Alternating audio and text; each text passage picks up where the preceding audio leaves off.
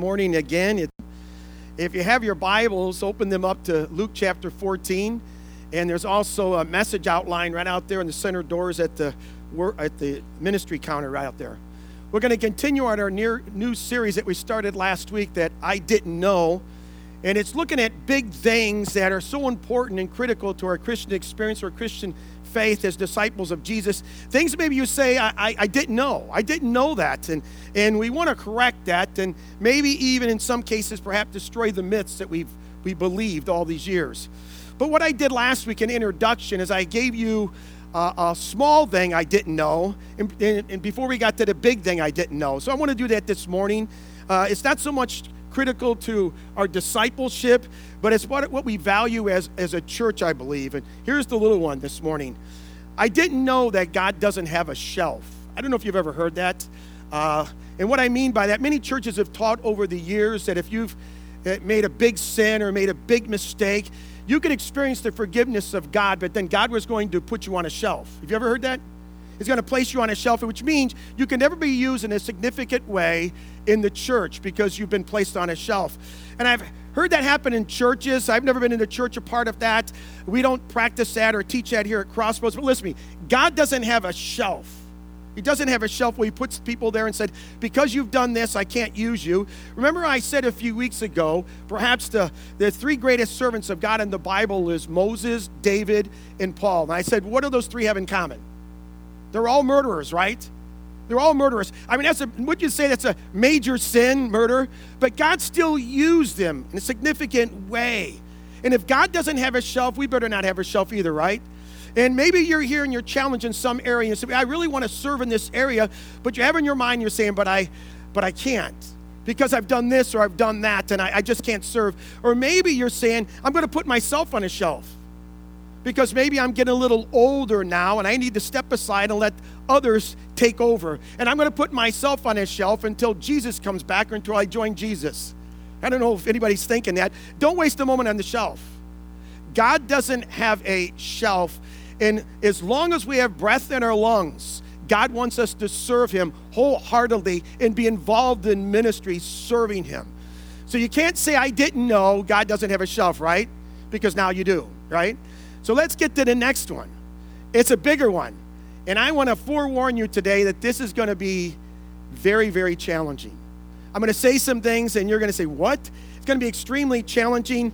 It's not going to be entertaining today. When I did this message, it was very uncomfortable as I was preparing for this. And I know it's going to be uncomfortable to hear some of it, just to be honest with you. But I got to teach God's word the way it is. And what it is I didn't know that following Jesus cost everything. It cost everything. And the year was 1914. It was Ernest Shackleton, who was an explorer out of Great Britain. He was going to lead an expedition to Antarctica. So he put an ad in the paper to get people to join him on his expedition.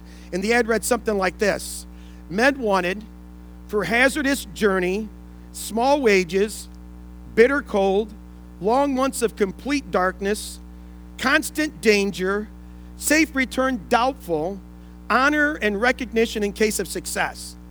I mean, who would ever respond to an ad like that, right? Would you be surprised that over 5,000 people responded to that ad? And they wanted an expedition, adventure in their life, thinking that the cause was worth the cost. And so they signed up to be a part of that. Jesus has a high cost for discipleship. If you have your Bibles, as I said, turn them to Luke 14. Part of the difficulty with the hard words of this is because it's so opposite of what we hear in the North American churches today. When you hear pastors around the country and many times in churches and on television, internet, radio, podcast, whatever you might listen to, that will say something like, if you accept Jesus into your life, every day becomes like a Friday. Every day becomes like a weekend. There's no worries or no problems. And it's always just wonderful all the time. And if you have Jesus in your life, everything's just great. You should experience health and prosperity. And if you don't, it's because something is wrong with you. Because you have sin in your life or you're not doing something right. That Jesus, what this teaching is you just add Jesus to your life is what they're saying. You add Jesus to your life, and the value of that can be measured in your health. It can be measured in dollars and cents. In houses and summer homes and cabins and cars and boats, in possessions and all those kind of things. Is that what Jesus really meant when he said that? Is that what he really meant? Jesus is going to say something that's going to challenge us, because what Jesus is saying, following Jesus cost everything. It cost everything. If you have your Bibles to Luke 14, Jesus is going to identify in your outline there, I believe, two priorities to following Jesus. And the first one is this: prioritize Jesus above your earthly relationships. Prioritize Jesus above your earthly relationships. Let's begin reading Luke chapter 14, verse 25. Large crowds were traveling with Jesus, and turning to them, he said, I want to stop there and kind of get the context of what's going on here. There's a great crowd that's following Jesus. The Pharisees have already left him. They're traveling, and some people believe they're traveling to Jerusalem for the Passover. And they're traveling, and Jesus notices the crowds that are traveling him. And perhaps he's thinking, all these people are following me. Why? Why are they following me? What's their motivation, the reason they're following me? Are they following me because they want to see another miracle? Because they've seen all the miracles? Are they following me because I fed 5,000 and gave a free lunch out of a small lunch, and maybe they're looking for more lunches or dinners or whatever? Why are there people following me is the question. So Jesus is going to give them a price tag for following him. For those tag-alongs are going to have to make a decision, and the cost is going to be high. He's going to turn to them and say things. And imagine that you're one of the crowd. Imagine you're one of those people, and you've seen Jesus do some amazing things, some miracles, but you're not sure about him. You're not sure, and you're following him. And Jesus turns and says here in verse 26 and 27, imagine what you would be thinking. He says, if anyone follows me, and does not hate his father and his mother, his wife and children, his brothers and sisters, yes, even his own life, he cannot be my disciple. And anyone who does not carry his cross and follow me cannot be my disciple. If you're sitting there and you're following him, you think, what is that about? And you see that he's going to emphasize twice here, and one more time, he's going to emphasize 3 times, you cannot be my disciple. He's not lowering it in his terms, but he's kind of raising the cost here. Here's the cost of follow me, what he's saying. And as I read that today, there's probably one word in those 2 verses that kind of bother you, right? What's the word? Hate. Jesus uses hate. Jesus usually doesn't use that word, does he? But here in this passage, he says hate. If you want to follow me, you have to hate. And you look at this, and then he starts with the original relationship. Your father and your mother. Then he goes to your family, your husband, your wife, your children, your brothers and sisters. And you even have to hate your own self, is what he's saying, if you want to be one of his disciples. We have to look at that word hate, and we got to figure out, what does he mean by that word hate? What is he saying there so we can understand this? First of all, I want to tell you what it doesn't mean. It doesn't mean the way that we use hate, like we normally say it, like I hate broccoli. It doesn't mean that. It can't mean that. You say, how do you know that? And here's how I know that. Because Jesus can never contradict himself. Or Jesus can never contradict Scripture. Are you with me on that? Do you agree? Right? We all agree on that. Jesus cannot contradict himself, and he cannot contradict Scripture, right? So what is Jesus saying in other parts of Scripture so we get a handle on what he means here? He's asked what is the greatest commandment. Remember what he said? The greatest commandment is to love the Lord your God with all your whole heart, soul, mind, and strength, and you love your neighbor as yourself. So here he's talking about you must love. Love. We hear that constantly from Jesus. The Apostle Paul, writing to the Ephesian believers in Ephesians chapter 5, he says, husbands, love your wives just as Christ loved the church. Then how could Jesus now say, hate your wife, to the husbands, hate your wives, and Jesus can't contradict what the Holy Spirit said through the Apostle Paul, can he? And we know what Jesus said to us about enemies, about your enemy. What does he say to do with your enemies? Love your enemies. So Jesus is constantly saying, love, love, love, all through Scripture. So Jesus cannot be saying in Luke 14, hate like we know it, when every other part of Scripture, Jesus is talking about love, constantly talking about love. So what does he mean here? What is he talking about? He must mean something different. Some say it's a use of hyperbole, and you hear me say that constantly. It's a figure of speech that was intentionally used to show an exaggeration to make a point, that Jesus was trying to make a point here. In other words, instead of saying you need to love the Lord more than you love your spouse or whoever, he said there's a gap, that you love the Lord so much, compared to others, it's like hate.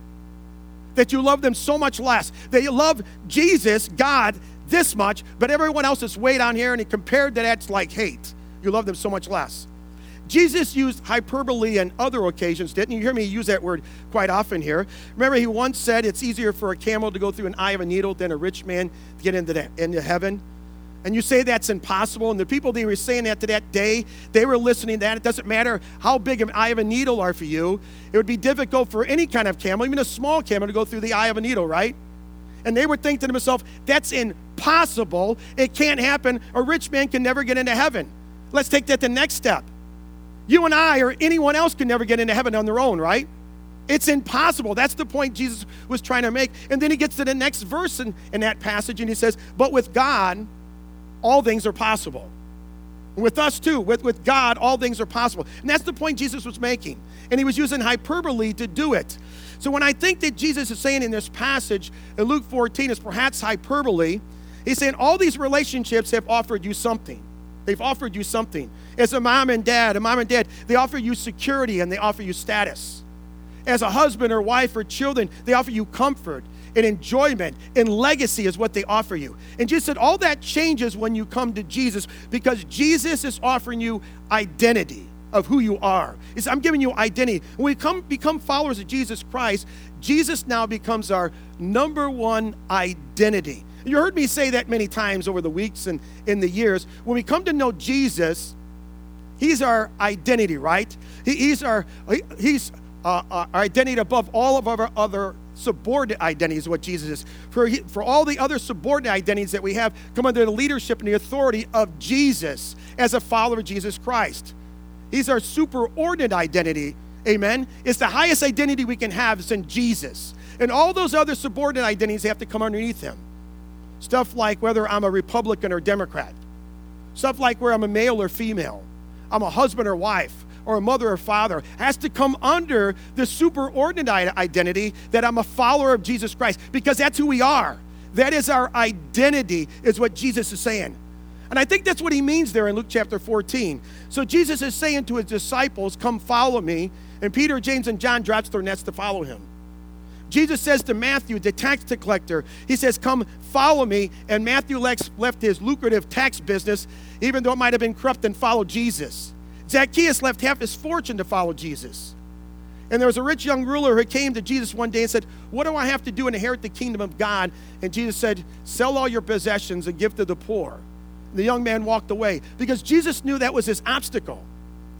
And today the cost is just as high. It's not lower. It's just as high. And the challenge that we have today, quite frankly, is we understand the words of Jesus, right? We understand his words, what he's saying. They're very simple to understand, but we don't know how to apply them. We don't know how to apply them to Christianity. It's been so shaped by our culture. It's been shaped by our culture, the way we view things, whether we realize that or not. And so we have lowered the cost so drastically, lowered the cost that from the original price tag, that following Jesus was going to cost everything. That's what Jesus said in Scripture. Everything. We are today where you add Jesus to your life and really nothing has to change at all. You come to Jesus and I can still be the way I am, sin and all. I can still go do my own thing apart from Jesus. I just have to come to him. And what Jesus is saying is no, that's not the case at all. To follow Jesus, all other earthly relationships have to come under the priority of Jesus. He has to become number one in our lives, is what he's saying. And what does that mean? It means a lot of things. It means that all of our other earthly relationships, suppose we're dating or engaged to someone, and someone doesn't know Jesus or not really a firm follower of Jesus, there's a really good chance if that leads to marriage or just dating them, they could actually pull you away from Jesus or detract you from Jesus, right? And that's why the Apostle Paul says, do not be yoked with an unbeliever. He says that. We have to understand it. But there are tougher questions we have to kind of address. It's like the question is, do we put our friends and family above the love that we have for this book, the Bible? Become higher than this Bible, the book that we follow? Do we say, oh yeah, my friends and family, they're here, and God, your word's here? Or do we raise this above that? We have to make that decision and choice for ourselves. What do you think Jesus is saying? Put the Bible and his word above that. Love this more than you love them, because God is going to give us the love that we need for our family and our friends and our spouse. He's going to give us the love that we need, is what he's saying. How would you compare or contrast the amount of time you spend on social media? Looking at text messages, checking out Facebook, looking at videos on TikTok. view our desire to open this book and hear what God has to say to us? How would you say the time comparison and contrasting to that we really spend in His Word? We say, God, you're first. Do we really show it in His Word? Unless you hate your father and mother, Jesus said, and love me, you cannot be my disciples, what He's saying. Those are hard words, but we can't sugarcoat them. We understand what He's saying, right? You understand what He's saying. I don't have to stand up here and say, well, let me tell you what He said. You understand it. We get what He's saying. What about worshiping together with God's people? You say, well, I used to come, every Sunday. I used to be here 4 Sundays mornings out of the month. But, since COVID and all the busyness I have in life and all those kind of things, I'm not able to attend as much. We have kids and many activities. We're so busy in life. I have to work around the house. I've got a summer home. I've got a boat. We make all kinds of excuses. I don't know about you, but it seems like once COVID hit, that's just an excuse for everything. Just COVID, because we can't do this, we can't do that because of COVID. But I wonder many times, coming to church and our attendance at church really shows our devotion and dedication to Jesus. Is He that important? Because in Scripture it tells us do not give a meeting together, but to meet together. In the words of Jesus said, unless you love me more than you love yourself, He says, you cannot be my disciples, what He's saying. What do we want to do? We want to take the words of Jesus many times and we want to adjust them. And kind of fit them into cultural Christianity of today that we have, and kind of compromise and make it where we've lowered the cost considerably to what Jesus was saying in our lives. And we want to make Him more like a hobby. We want to make Him more like a toy, that He's there, but He's not there to make a difference in my life. And when I need Jesus, I wind Him up like a toy and say, okay, Jesus, I need you. Here's what I need from you. And we want to treat Him like that. We don't want to treat Him like He's the most important part of our lives. He's just there. And there's also obedience to the Word, where we come to God's Word. Is it a test to our love as it relates to relationships? Am I going to be obedient to His Word or not? And it's also the love of myself compared to my love to Jesus. There's a test for us. Do I love myself more than I love Jesus? And that's a big calling for all of us to look at. Do I love Jesus more than I love myself? Suppose I would say to the Holy Spirit, I've read the Word of God, but there's things in the Word of God that I don't really like, so I'm really not going to obey them. We would never say that to the Holy Spirit, would we? We would never say that to Him. I'm not going to obey some of these things in Scripture. But every time we disobey God, that's exactly what we're saying to the Holy Spirit. We're saying, I'm not going to disobey this. I don't want this. So pick whatever you want in the Bible, the things that you don't like. And suppose you say, I don't like what the Bible has to say about this or that and wants me to do this. And the Holy Spirit of God maybe says to you and says, oh, I'm really sorry about that. If I'd have known that really would bother you, I wouldn't have put that in the Scripture in the first place. Because the last thing I would want to do is make you feel guilty or convict you. Can you imagine God saying that? And that's really the way we want to look at Scripture sometimes. Because God couldn't have possibly wrote the Word of God that would convict me and make me feel bad about myself or be guilty about what I'm doing. It never would God want to convict me of my sin, right? So we have to justify. We have to adjust it. It can't mean that. So let's kind of compromise, and I don't want to obey that, and I'll take this out, I'll ignore this, I'll accept this because this is what I want. And God gives us His Word, and He says basically what Jesus is saying is, you want to follow me or not? Pick up your cross and follow me. Pick up your cross and follow me. That's what He's saying. There's a cost.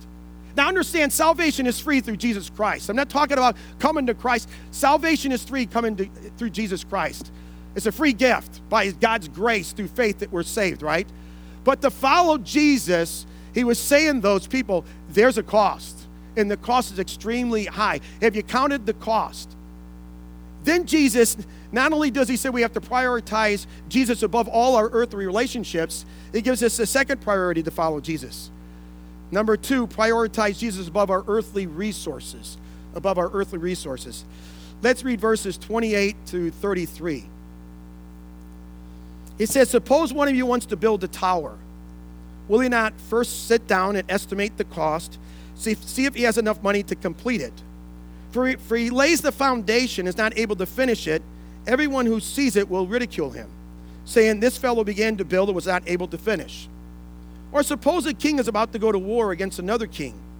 Will he not first sit down and consider whether he is able with 10,000 men to oppose the one coming against him with 20,000?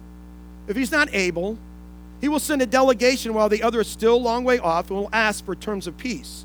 In the same way, any of you who does not give up everything he has cannot be my disciple. 3 times we read in Luke 14 where he says he cannot be my disciple. And he gives us 2 stories, 2 illustrations here. And the first one is about building the tower.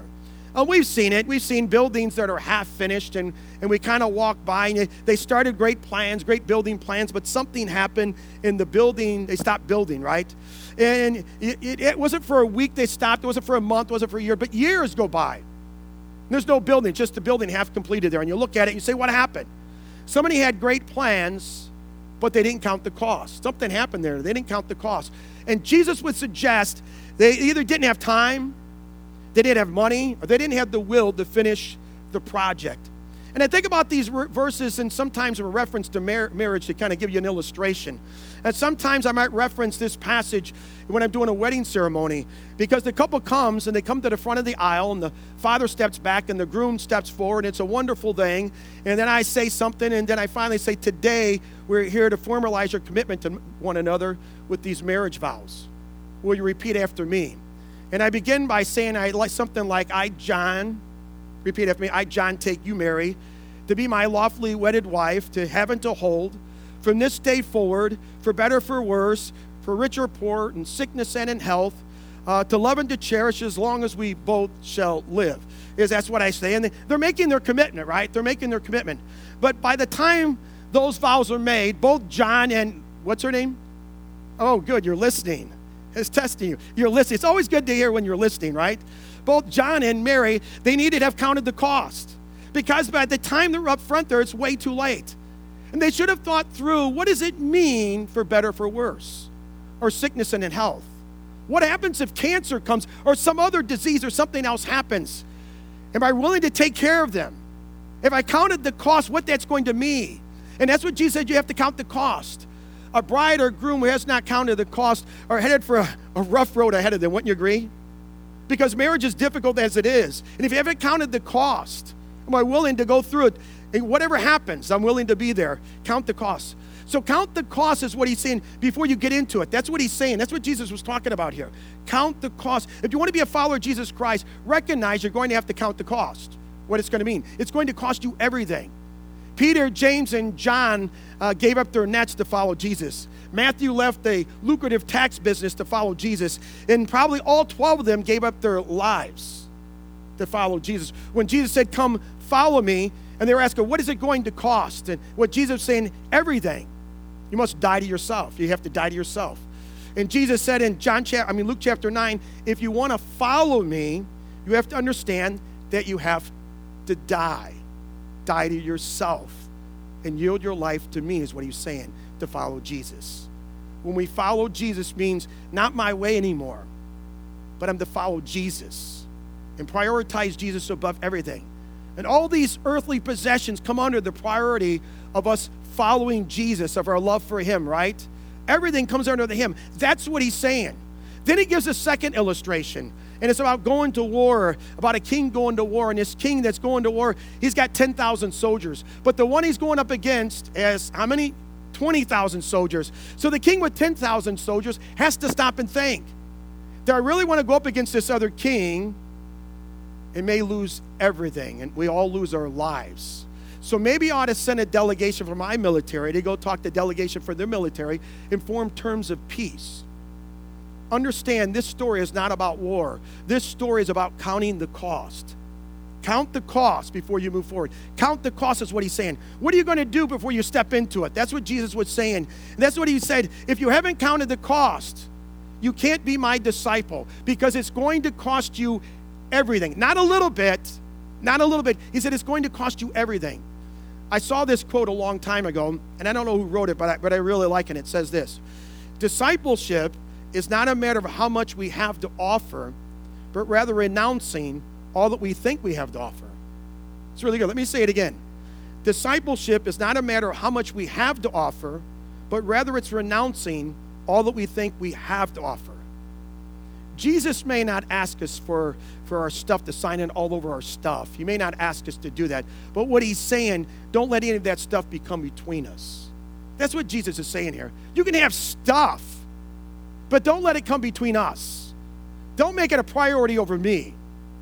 Don't ever do that. That's what he's saying. Because if it is, you're wrong. It's sin. It's wrong to do that. And that's what he's saying. So we need to prioritize Jesus above our ladder climbing and our jobs. We need to prioritize Jesus, not make him just a hobby or a toy in part-time. We need to prioritize Jesus above our fancy cars, above our homes, our summer homes or our cabins, or whatever we might have, above our boats, our projects, our properties, our work, our jobs, our money, our collections, ourselves. We need to prioritize Jesus, that he's above all. He's above everything. We have to yield everything to Jesus. That's what he's saying. Yield it all to me. Don't leave anything. Yield it everything to me. That's the cost. That's what he's saying. He says in Luke chapter 9, verse 24, "For whoever wants to save his life will lose it, but whoever loses his life for me will save it." I told you it's going to be challenging, didn't I? That the cost that Jesus was asking, not this low cost that we have in churches today and what is taught most today, just accept Jesus and go do your own thing. It doesn't really matter. You've made the choice, so you can go live your life yourself. Jesus never meant that. He never meant that. We see it in Scripture. Never meant that. The apostles never taught that in Scripture. It's never taught. And so because Christianity surrounds us today, and we see that the words that they've lowered the price tag, that it doesn't cost you anything. It's not going to cost nothing. That you just sign on. Just sign on to Jesus and just add him to your life. And now you follow Jesus and you fit him into your schedule. You fit that worship service into your schedule. You just kind of squeeze it in there. Well, I think I could squeeze that in there. You squeeze it in, reading of the Word of God. I think I can fit that in my schedule. So you have your schedule, and you're just trying to squeeze Jesus in there, right? You're trying to fit him in where it fits. I got a couple minutes, 5 minutes for him there, a little bit of time there. Maybe I can make it on Sunday. Maybe I can do that. And what Jesus is crying out from his heart, says, no, it was never meant to be that. If you want to be my disciple, I just can't fit into your schedule. Was it meant to be that way, that I fit into your schedule, that I squeeze into your life? I never meant it. You have to prioritize Jesus above all your earthly relationships. You have to prioritize Jesus above all your earthly resources. He says, I want you to give up everything for me. Do you realize what I've done for you? Give up it all. Unless you do that, you can't be my disciple. Unless you put me first, you can't be my disciple. Not the disciples that Jesus wants.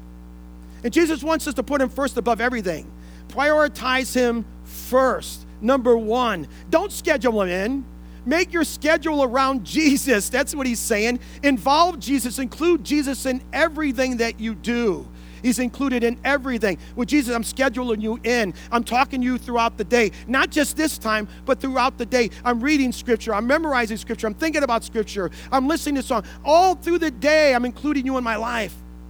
Jesus may ask some of us to give up something when we see a need. He says, I want you to sacrifice here. In order to fill that need in someone else's life or whatever it may be, you're going to have to give this thing up in your life in order to do that. And he may ask us to do that. I think one of the greatest measurements of our ability to give up is whether or not we give up and we give and are generous in our giving. Where we come and we say, God, I give you it all, Jesus. It's all yours, right?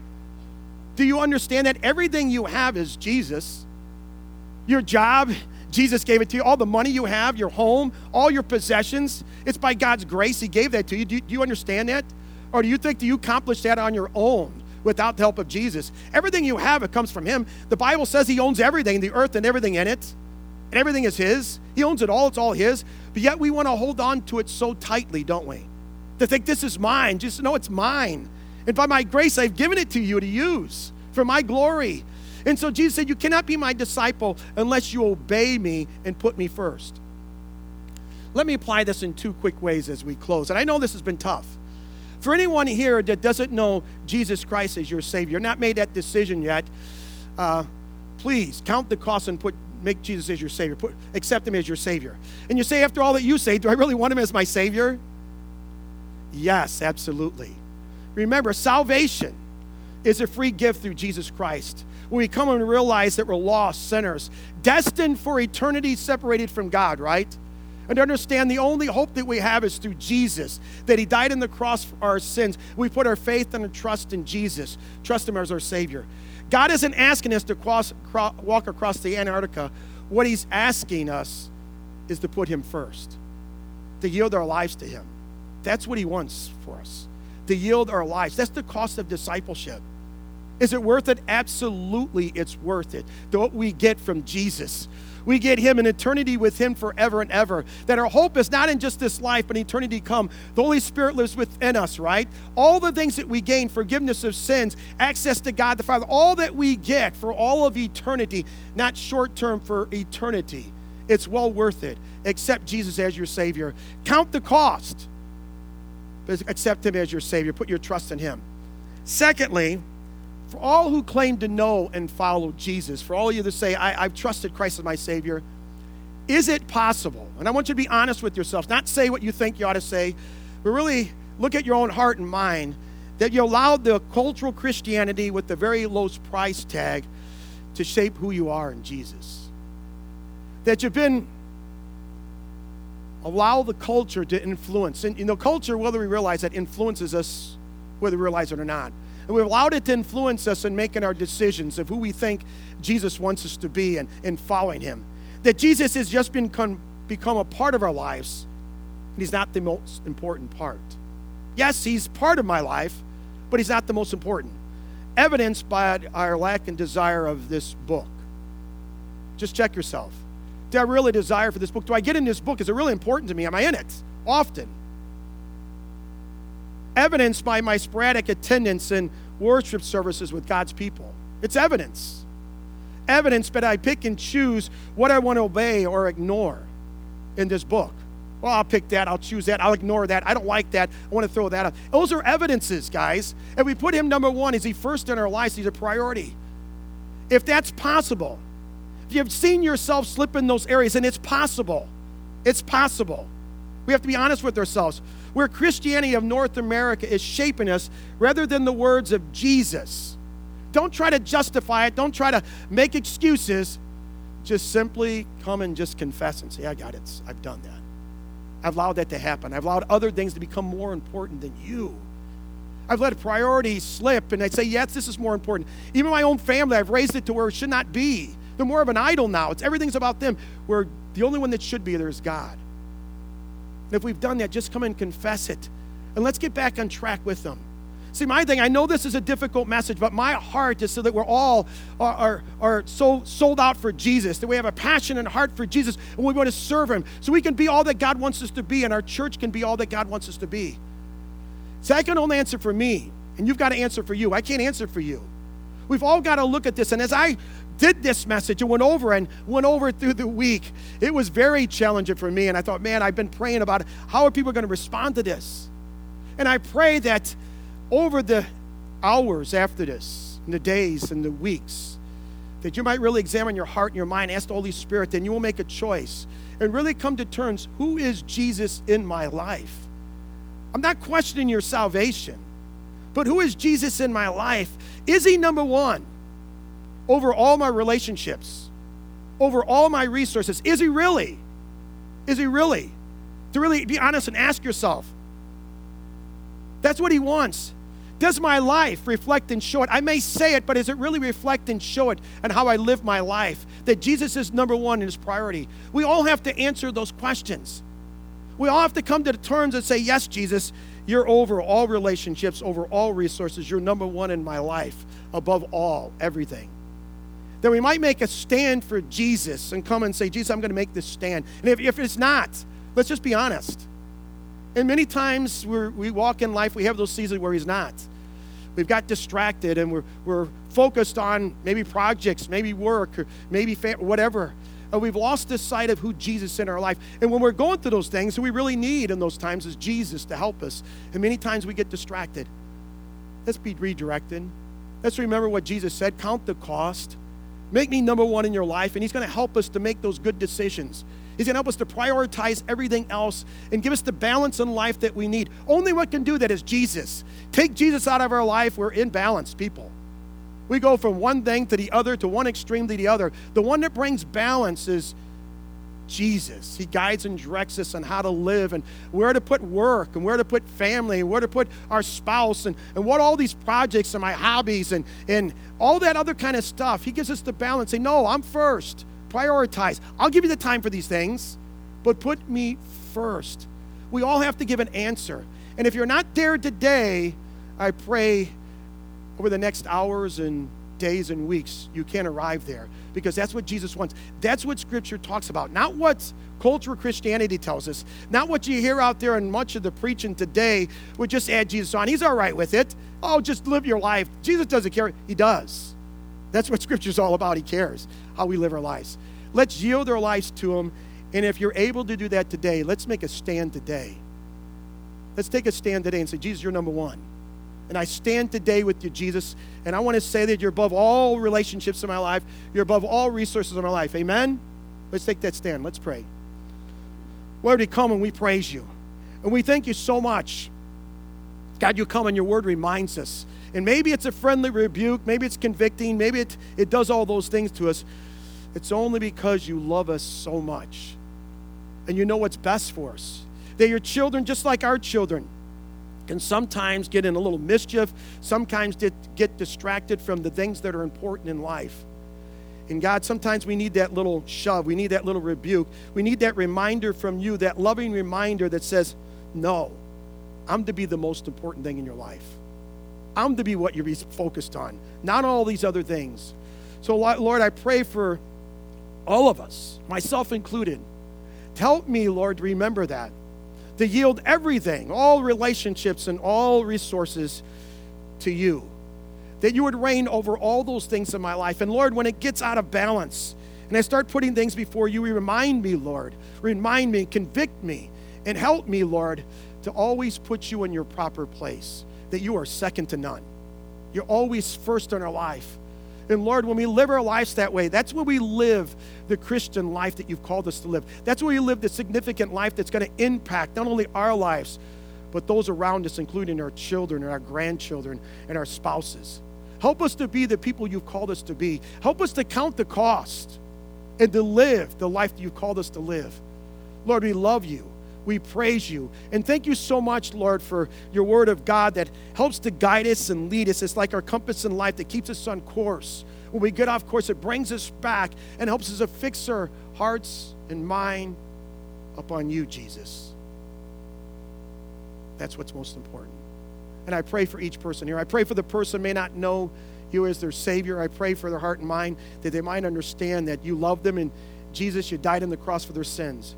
But Lord, they might count the cost, but they might accept you as their Savior. Put their faith and trust in you.